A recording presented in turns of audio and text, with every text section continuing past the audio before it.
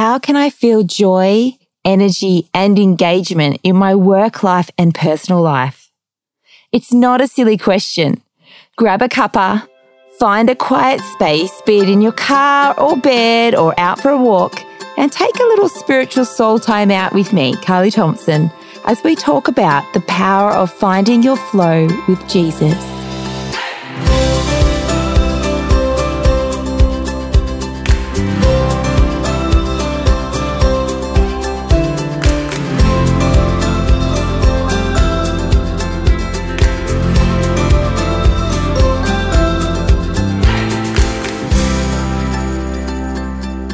What a great question, right?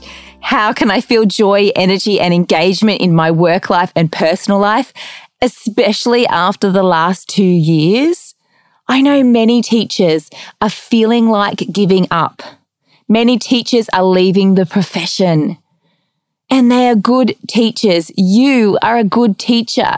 You might be feeling all of those feels right now. You might be tired and exhausted, and you are asking yourself, how on earth can I keep on keeping on in this career when I've lost a sense of joy and energy and engagement in the work because of the exhaustion I feel?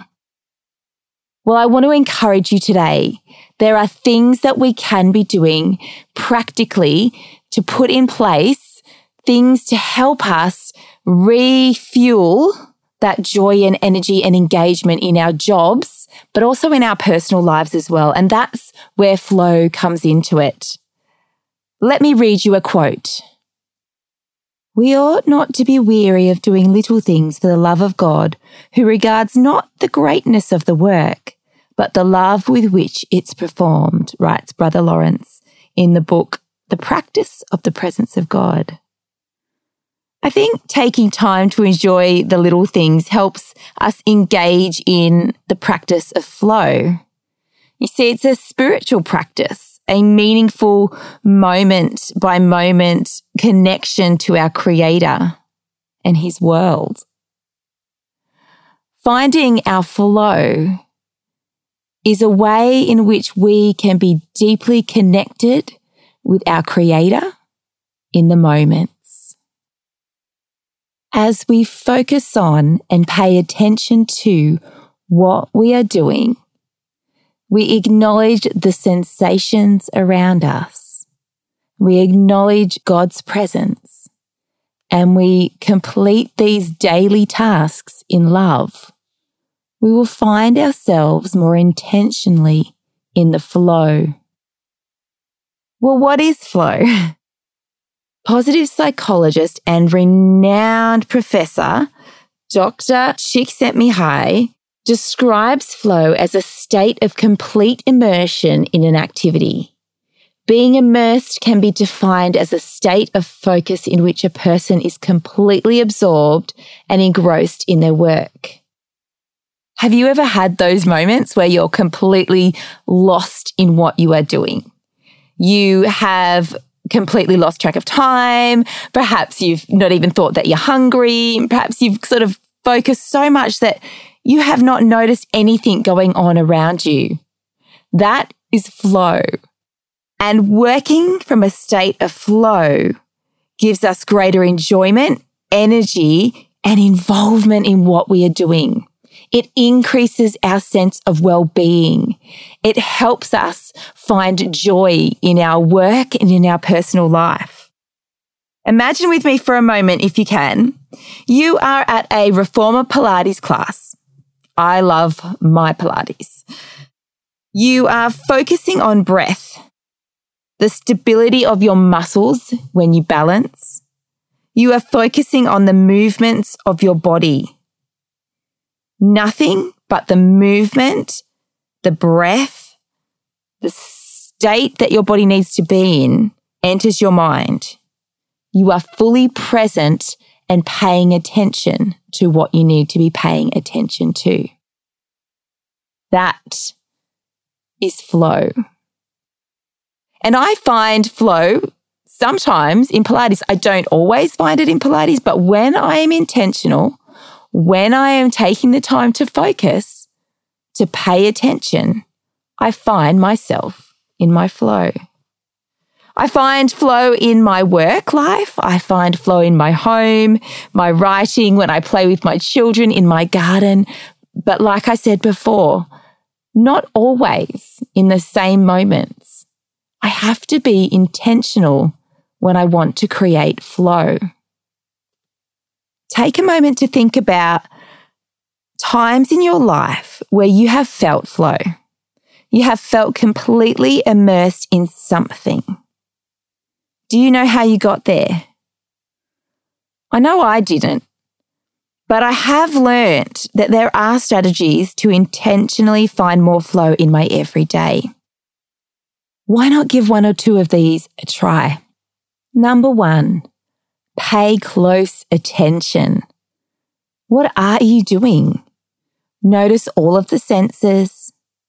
This can take place in everyday experiences. Like I said, I find my flow in so many different things. Maybe cooking is your thing, or surfing, or when you're writing a really exciting program for kids.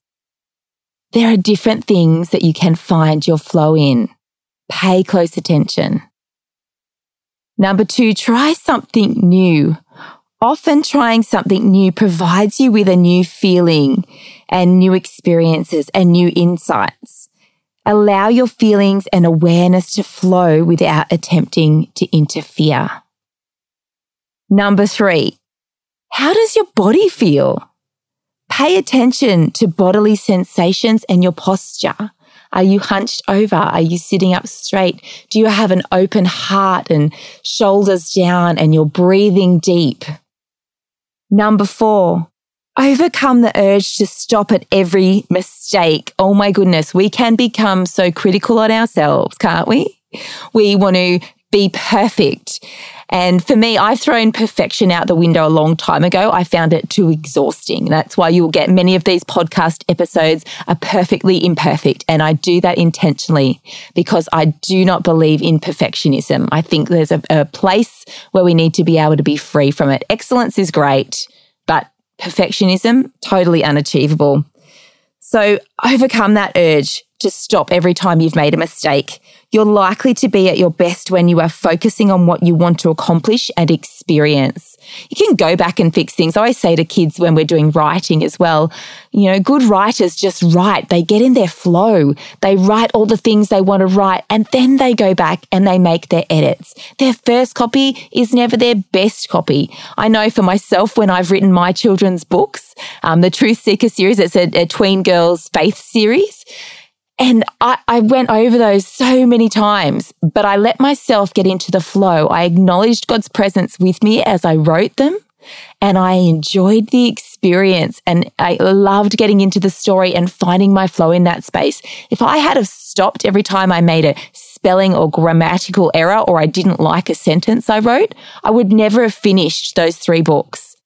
I had to find my flow, keep on writing, and then go back and fix things.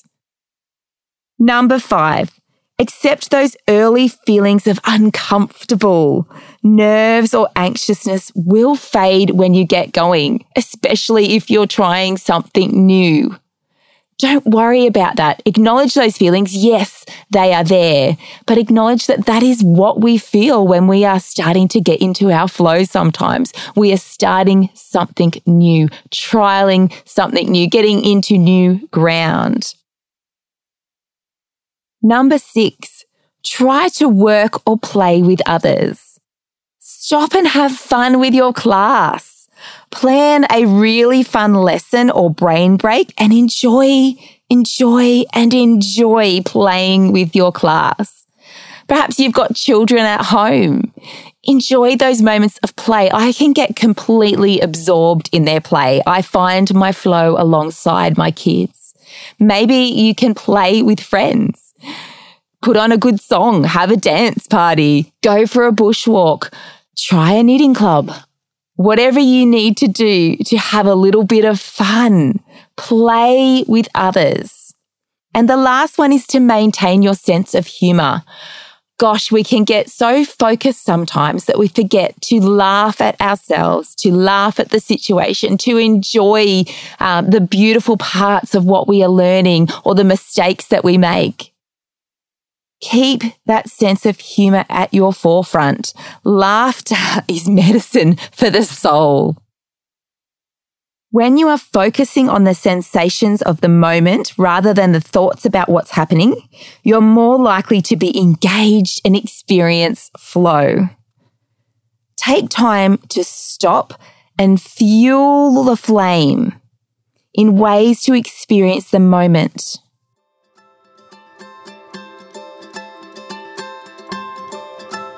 What do you hear? Are the birds singing? Is the rain pouring? Are the children laughing? What do you feel? Your breath in and out? The warmth of the sun on your face? The breeze gently lifting your hair? Today, I will take notice of the sensations around me so I can intentionally find my flow. Thanks for joining me for episode 11 of It's Not a Silly Question, a spiritual soul timeout for teachers.